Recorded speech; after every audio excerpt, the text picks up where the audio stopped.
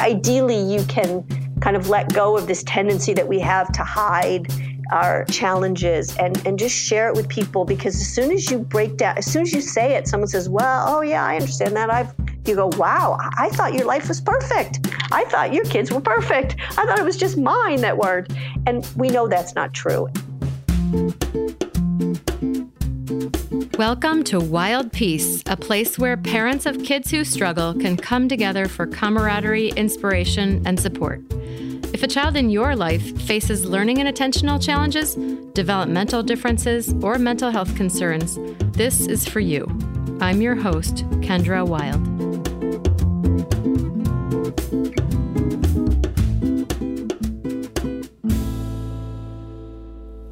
Hey friends, my guest today is Dr. Riva Tengel. She's a mom who's been there, but she's also been a brain trauma researcher, a special education advocate, and a neuropsychologist. I know you might be thinking, wait, what? Yes. She's kind of a superhero, which seems to fit with the times because this episode is coming out just as the Avengers Endgame movie's breaking box office records. No, but seriously, don't let her accomplishments scare you away. She's great. In our conversation, we talk about how hard it can be for parents to advocate on their own, what a neuropsych evaluation actually is, and what helped Riva herself cope when her own child was struggling. So enjoy meeting Dr. Riva Tengel.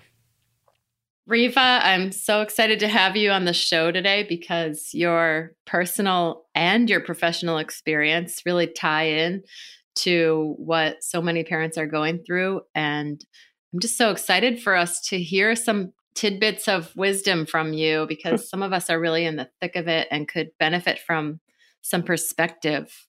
So thank you for being here today. Well, thank you for having me.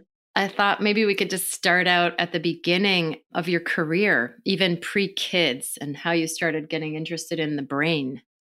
My original training was initially in developmental psychology in my master's program. And then in my PhD program, I moved into neuropsychology and in a more academic way of looking at how the brain developed in different functions, kind of in normal populations. Actually, I looked at differences in right and left-handers and cognitive processing, which is very interesting.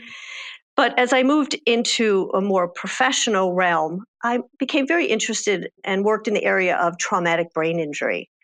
And it started in a rehab facility in Boston, working with people that had sustained pretty significant brain injuries and were in a long-term care facility where they needed really extensive cognitive and behavioral rehabilitation. And I worked in that field for many years and actually developed even a smaller specialty in working with people that had very specific behavioral and psychiatric sequelae from the brain injury. And I worked in that field for many years, both, again, in inpatient settings, in group homes, in all different environments. And I was pretty much entrenched in that area of work until my kids were young and I started to find that field it's a very 24/7 kind of work environment. Not so friendly to parenting. Not so friendly to parents and not so friendly at times to parents with children with special needs. It was just very hard to be available as I realized over time that I needed to be with my older son. So what was going on with him at the time? Well, initially it was sort of an evolving picture of different things that weren't going along, maybe what might have seemed to others as a typical path. It was kind of normal for us because we were on that path. You got used to it. We got, exactly. You adapt to what you're dealing with. But when he was about 3 or 4 years old, I think we started to see how some of his sensory challenges, some of his tendency to become overwhelmed in the environment, how some of his very self-directed behavior that to us was actually rather endearing at times. Again, we had adapted to it. It was normal for us. But when he had to interact more with the outside world in school, socially with other kids, we started to see that it wasn't really working very well and that he was starting to have Uh-huh. more challenges. So when I started down that path of trying to figure out what was the problems, what his needs were, I wanted to be able to be there to work with him in these areas. And I didn't Yeah. want to send him to, therapy with a nanny. I wanted to be able Mm-hmm. to be part of it. And I think the other factor was that when he hit the traditional school start, the kindergarten, where there are really expectations on kids to Mm-hmm. sit and follow the rules and do what Listen. the teacher said, that was a really hard thing for him. Mm-hmm. And I, at that point, really needed to be available to help. Well, one of us, either my husband or I, it wasn't necessarily just me, one of us had to Yeah. be available. And actually, my husband and I sat down and said, we both looked at the areas that we worked in and kind of had a dialogue. Well, which one of us would be best able to step back from what we were doing? Mm-hmm. And we decided that probably it was best for me just because actually at that point, I was in healthcare. Sometimes that can be unstable in terms Yeah. of the economics of it. So we thought, well, yeah, it makes sense that if we're going to give up one salary, and it made sense at that point that he was more stable in his professional work. He'd Got it. keep working and I would step back. Gosh, that's such a tough decision families face if they are able to, give up a career or pull back for a while. Sometimes so many families need to do that. I've met many people that Hmm. have done exactly the same thing.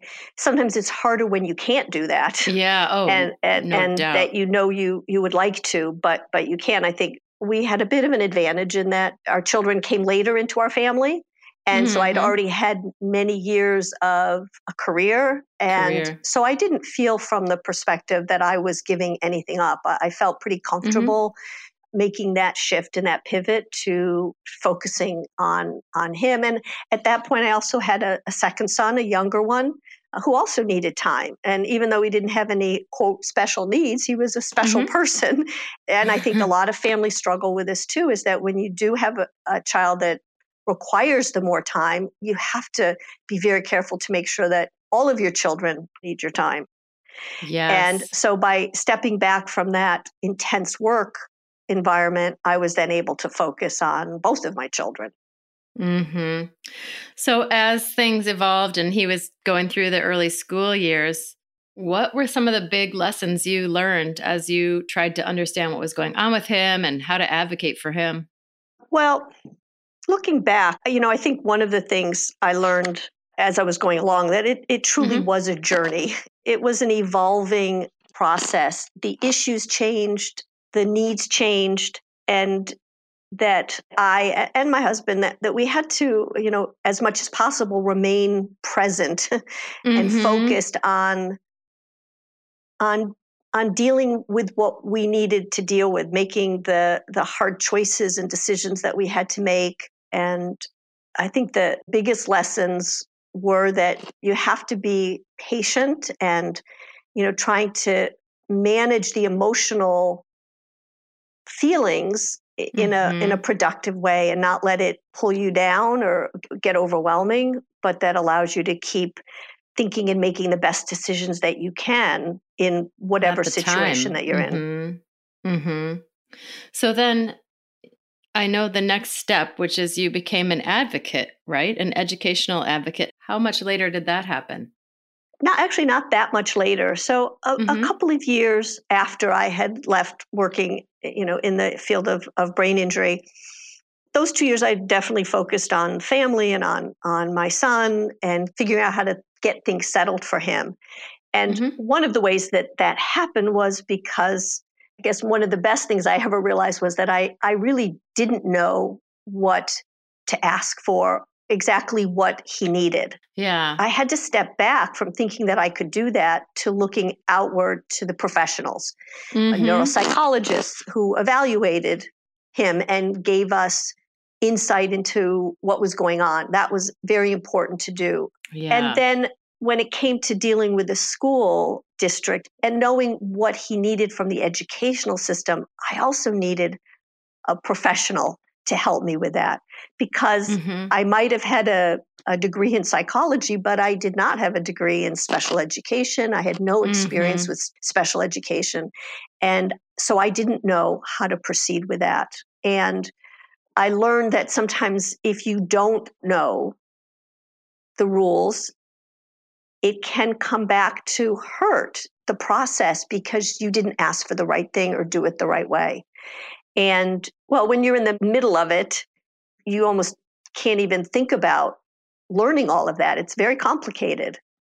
And so when I realized what I didn't know, I then followed some advice of friends and hired an advocate. So that's how I first heard Uh-huh. about advocacy. I hired one.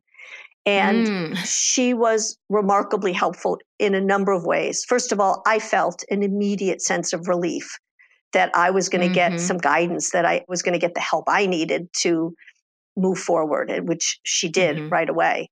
She also knew the laws and could help me navigate the process. And so over that next 6 or 8 months after we hired the advocate and worked with her, we were able to move things in the right direction. And my son was able to move into a school setting that better met his needs. That's good. And it was very good. And when that happened, then after things settled down, I realized, hey, I don't need to be sitting at home waiting for the call to to deal with a crisis anymore. They Mm-hmm. actually had the skills to do that, and they also the crises diminished, so that was even better. Mm-hmm. So within a few months, I started thinking, well, now what am I going to do?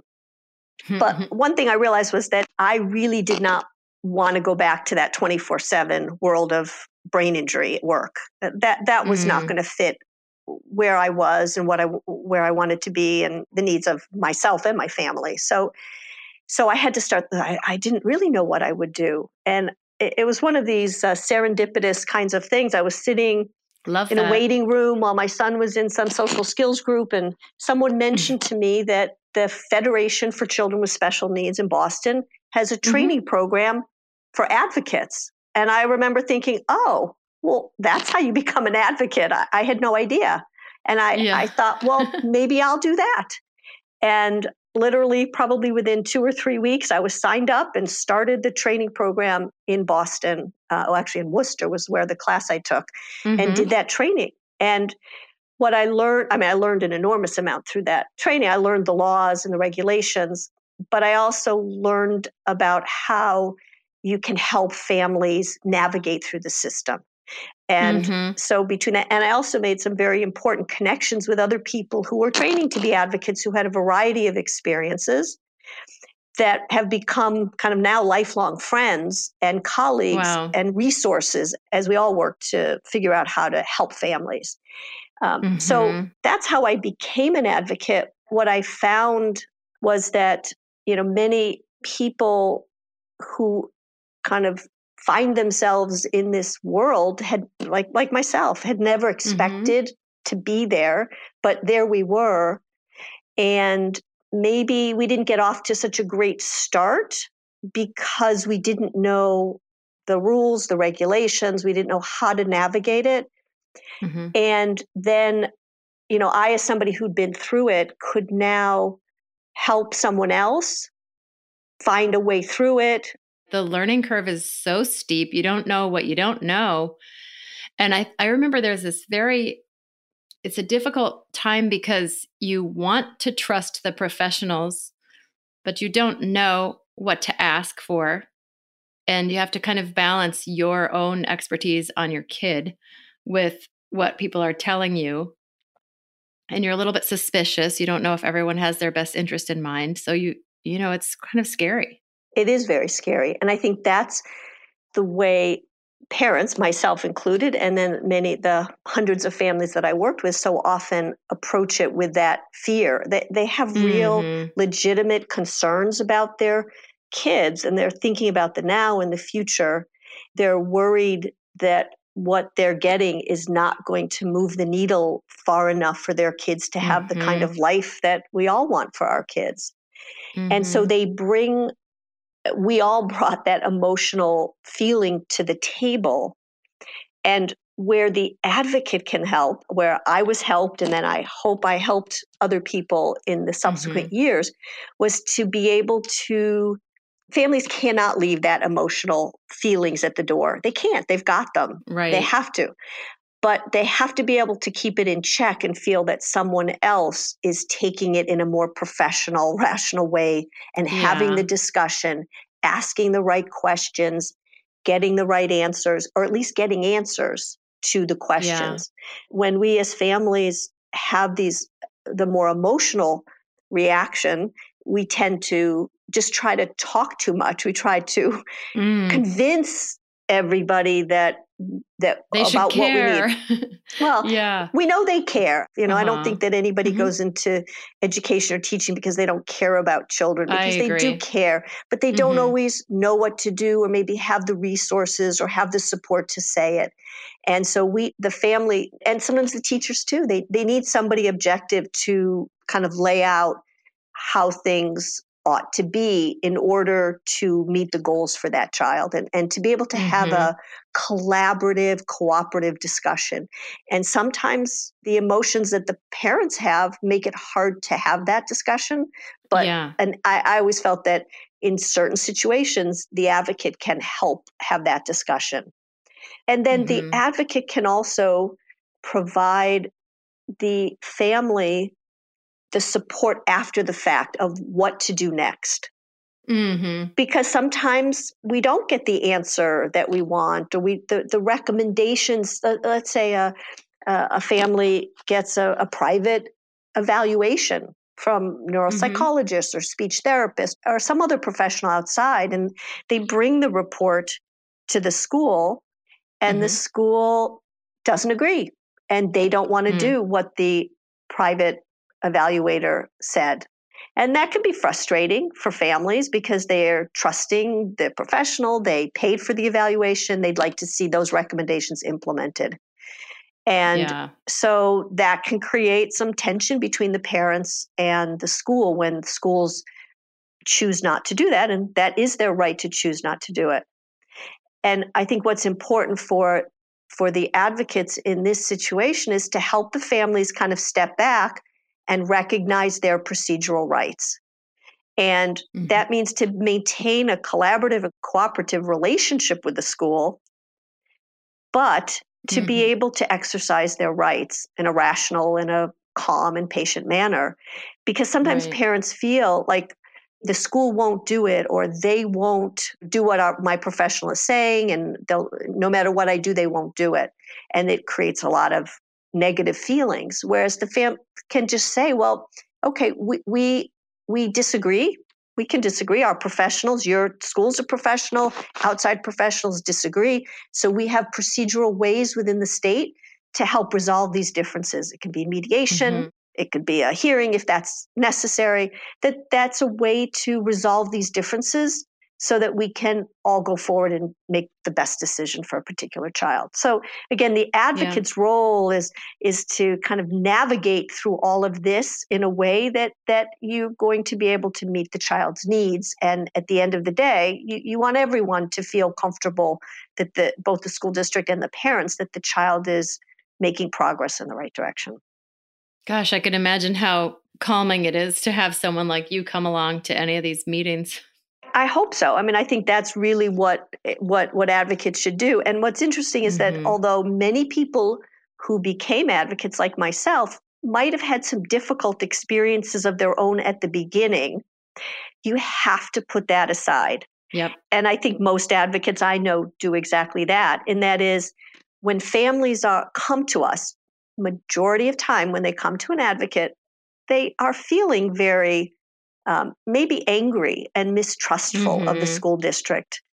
And it's really our job to calm them down and help them see that that's just and find a way. A more positive, open, and to try to reestablish trust. It is very important for parents to understand that regardless of the differences of opinion and regardless of how much you may feel that the school district is not meeting your child's needs, remaining cooperative with the school district is critical to the process. Yeah. Because if you have to go to the greater lengths of mediation or a hearing, not being able to show that you really tried to work with the district in a positive way does not help. And so as much as I certainly appreciate how frustrated and angry families can be, we advocates still have to help them step back from that and focus on the child and their needs in a way that's going to be most effective for the long term. So you've talked about neuropsych evaluations again at the beginning when you were trying to understand what was going on with your own son, and also sometimes as a tool to use in approaching school about special education. Let's switch gears a little bit and talk about neuropsych evaluations, and because I know you know a little bit about them. Sure. Well, yeah, let me start by saying you'd asked earlier about kind of how I kind of moved professionally from working in brain injury, and then I worked as an advocate. I personally also took another pivot professionally after about 7 years working as an advocate, hundreds of families. It was very rewarding work. But I then had the opportunity to shift again professionally and to retrain with a more focus on the pediatric and adolescent neuropsychological evaluations. So although I'd been trained as a neuropsychologist way back, working actually more with an adult population, which helped me when I needed to read my son's neuropsych eval, as an advocate when I read other people's, I certainly could read them and understand them. I didn't really have the experience of my own of testing and working with a lot of kids. As an advocate, I could see how important the neuropsychological tests were to getting a deeper understanding of the child's needs, and at times to presenting this information to the school district was very helpful even for the school, for everyone to understand what the child's needs were. The opportunity came to me by meeting the director of a neuropsychology practice of NESCA in Newton. The opportunity came to me to actually spend some time training with the neuropsychologist there to gain expertise to be a pediatric neuropsychologist myself.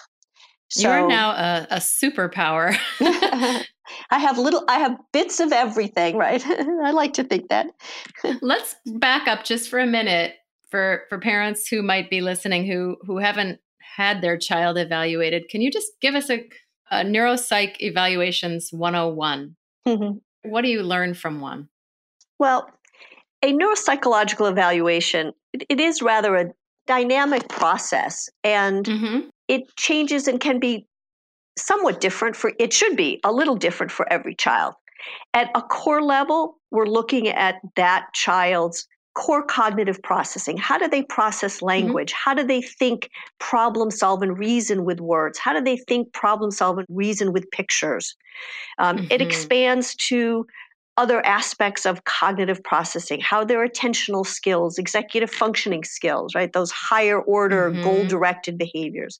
How is their learning and memory? How's their visual motor skills, visual spatial skills? All of these are aspects of how our brain functions and how we process information. So a neuropsychological evaluation is going to look broadly at all of these areas. But then a neuropsychological evaluation definitely has to be specifically focused on a particular child and what are the referral questions for that child. Because there are many different areas that one might look at, and one wants to take a deeper dive into those areas that either seem problematic or things that seem to be getting in the way. For example, if a parent comes in and is talking about that their child seems to really have difficulty focusing and attention, well, then you're going to really want to understand their attentional issues and maybe a little bit more. Whereas if a family comes in and says, well, that's not really a problem, the issue seems to be more related to spatial processing, or maybe social skills and things that are Reading. more related to, maybe a spectrum disorder kinds of things. So there are a lot of different questions. And so one of the important parts of a neuropsychological evaluation is that first intake setting where you sit down with the family and you talk about the child's development and their history.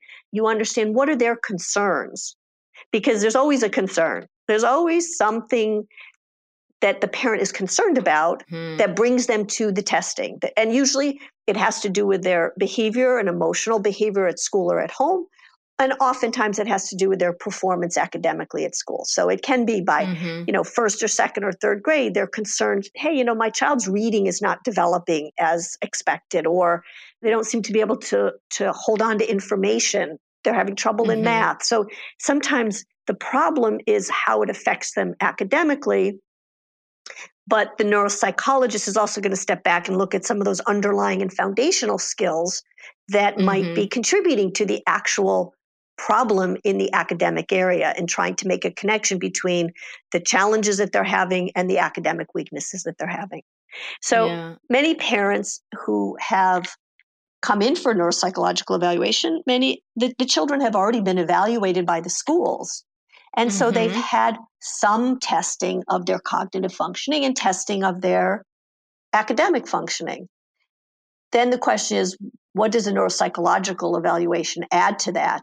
And sometimes the big thing is that it goes broader at times and deeper because it's more extensive testing. And so it can give a broader understanding of what are the underlying challenges for that particular child.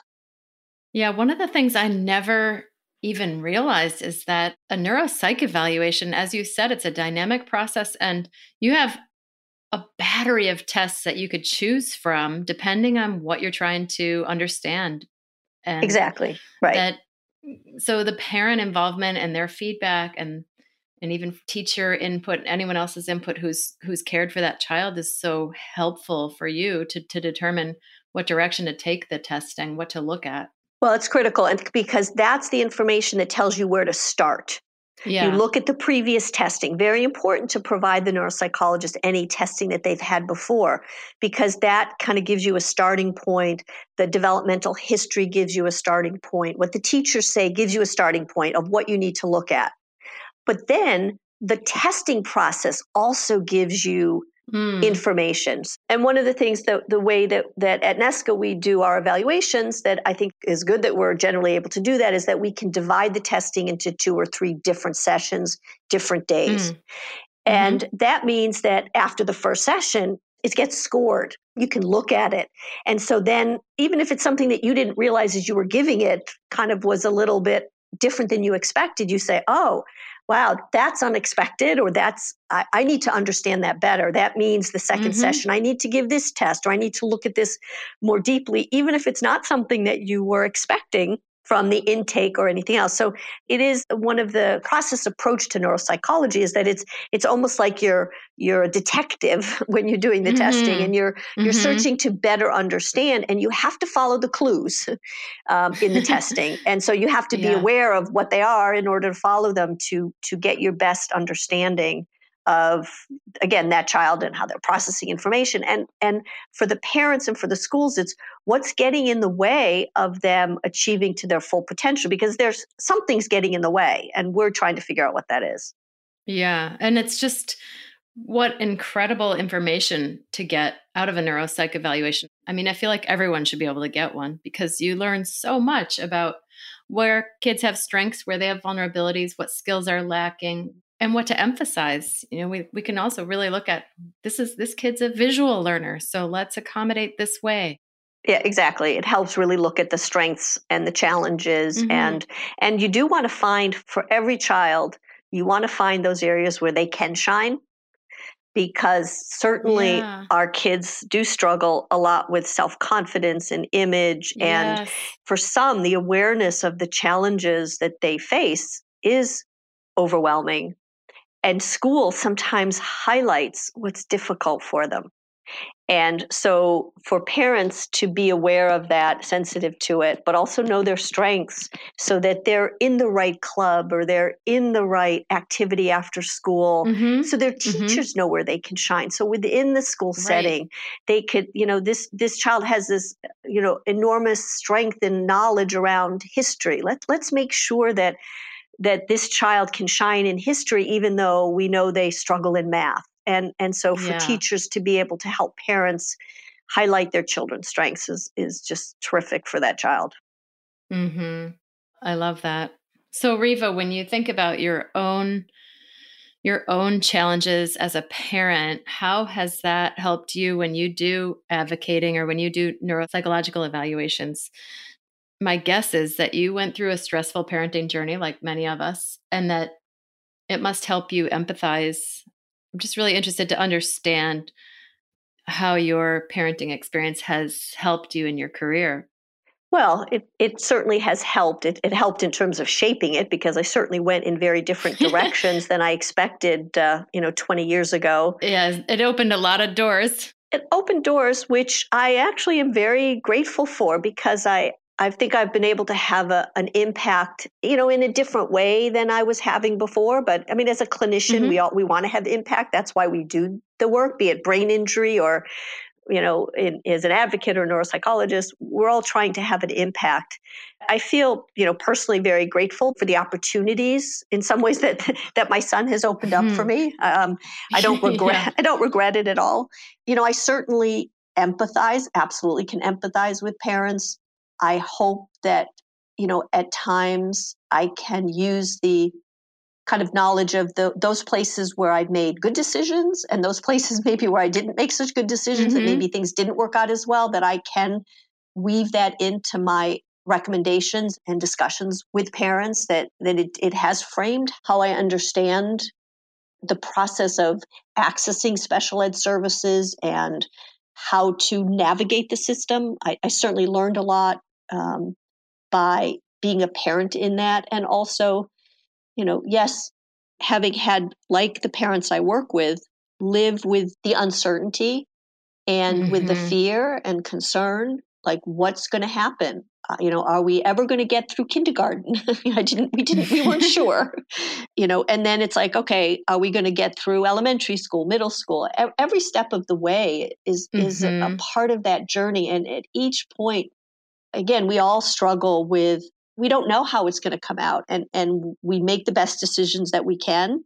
And I do reinforce this with parents. We all make the best decisions that we can. We need to stay focused and use our resources and be careful and thoughtful in what we do. But if we're doing that, we're Hmm. making the best decisions that we can. And I do have the luxury of the 2020 hindsight at this point, being having gone through each of those stages with all of the fears and concerns that I know the families I work with have, and feel that we made it through, and have made it through many challenges that we didn't know. My husband and I didn't know how it was going to come out. And we've gotten to young adulthood. We're really pleased with Hooray. where we're at, Hmm. but we know there are more challenges in the future. So, uh, Right. again, for all of us with children, whether you have a typical or a child that had special needs, obviously we all have concerns about our kids. We all worry about the Yeah. futures and want the best for them regardless. There's a little different feeling, I think, that those of us with children that didn't launch in a typical way, Hmm. we are going to worry differently, and we have to stay involved and engaged and as helpful as we can to make sure that skills that our typical children might be developing naturally, that we're continuing to provide the supports so that they continue along in a positive way. And I Hmm. like to think that I can bring some sense of, yeah, there can be good outcomes if we kind of stay the course, and that is Hmm. possible, and that even though it feels so bumpy when you're going through it, there can be, what's that, the pot of gold at the end of that rainbow. Yeah. I would love to hear some lessons, some things that you wish you had known at the beginning of your journey. Because it's true, at every stage and phase and transition, you learn so much and you wish you had known more back at the beginning. What would you tell parents now? Well, to some extent, though, I don't know, but to some extent, maybe you're afraid to know everything that you're going to have to deal with. Right. Take it one step at a time, because otherwise, if you do get caught up with, oh my God, how am I going to transition from high school to young adulthood when you've got a kid that's in first grade? Like, you go. It's okay. You'll get there. Right. So wait till you get there. But I think the biggest thing that I learned, then maybe it would have been helpful to know, but again, I don't know how I could have known it until I went through it, is how much you get by having the right support from the people around you. And what I have found most helpful was that when I was ready to really open up and talk to people in my community, I was able to establish the right kind of personal connections that I needed to get through it. And the only way that you can do that is to share about the struggles that you're having. And if you keep it inside and if you don't want anybody to know, then you're going to carry the burden all by yourself. But as soon as you talk to people, you're going to find out there are so many people that one place or another in their lives, they have a struggle. And then you form the connections and the friendships that really get you through it. And for me, that was one of the most important things that I was able to develop over those years. And to this day, even though my kids are now in their early 20s, these are still my best friends now because we shared so much. And I think the other thing that I would kind of recommend to people to think about is there's also the more professional directed kind of support out there. So when my son was quite young and he was in a therapeutic school, that school offered parent support group. And I made sure I was there every Wednesday at 2:00, no matter what. I was there at that group. And initially when I started it, I was the one that needed so much support from the others that had been there a few years ahead of me. And I could listen to them and what they were dealing with. And I would say, oh, but my son, this, and this. And they'd say, don't worry, you will get there. You'll get to that. I could see the future to some extent in a positive way, get the support I needed to get through the now. And then after about 2-3 years, all of a sudden, I was the one that had been through a lot of it. And then I could help the next younger families that were coming into the school. And so this way you both feel you're getting the support, which is critical, and that you're then able to use what you've learned to help others. And then it does make it feel like, wow, this was really worth it, because I can now help others ease their way in through this process. So I hadn't actually really thought of it, but in some ways that was sort of my first introduction to a kind of a sense of advocacy, even though I wasn't an advocate at that point, of trying to use what you've been through to help other people face it without it seeming so overwhelming. So again, I think the biggest takeaway and lesson is to realize that ideally you can kind of let go of this tendency that we have to hide our challenges and just share it with people, because as soon as you break down, as soon as you say it, someone says, well, oh yeah, I understand that. You go, wow, I thought your life was perfect. I thought your kids were perfect. I thought it was just mine that weren't. And we know that's not true. And so again, it gives you so much more of a sense of community and a sense and decreases any isolation that as a parent you might experience if you don't open up and share. So to me, that was just a critical lesson over these years. I love that. I've had the same experience. It's just you can feel so alone, and maybe statistically that there are a lot of kids struggling, but it feels like you're the only one. And the minute you just open the door a crack and share something with someone you think you can trust, you'd just be amazed at how many parents say, either they say, me too, or they say, wait, I need to connect you with this friend of mine who's going through the same thing. Exactly. And you just, all of a sudden the doors open all around you and you realize there's a whole network of people who are there to help you, who have similar experiences and ideas and resources and strategies that they want to share. And it feels good to help people too. Right. And it feels really good to get help. And when it works, and then like and that too. Huge. Yes. Absolutely. So before we wrap up, Riva, I would love to just know, I have to ask everybody this, if there's a quote or a mantra or anything that you live by that helps you get through every day. I think for myself, a lot of times the mantra sometimes is like, slow down, think it through. Whatever I have to face, maybe it's not my natural personality to take things easy and slowly, but in this situation, in these situations with my family, with my son, I know I do best when I slow it down and think it through carefully before reacting. And so to me, that's my mantra: slow down and think it through. Slow down and think it through. I think that's so true. And it applies to everything from your parenting decisions to every decision you're making in life. Absolutely. That is a really great word of wisdom to end on. Thank you so much for sharing your story today. It's really fascinating, and I think we learned a lot.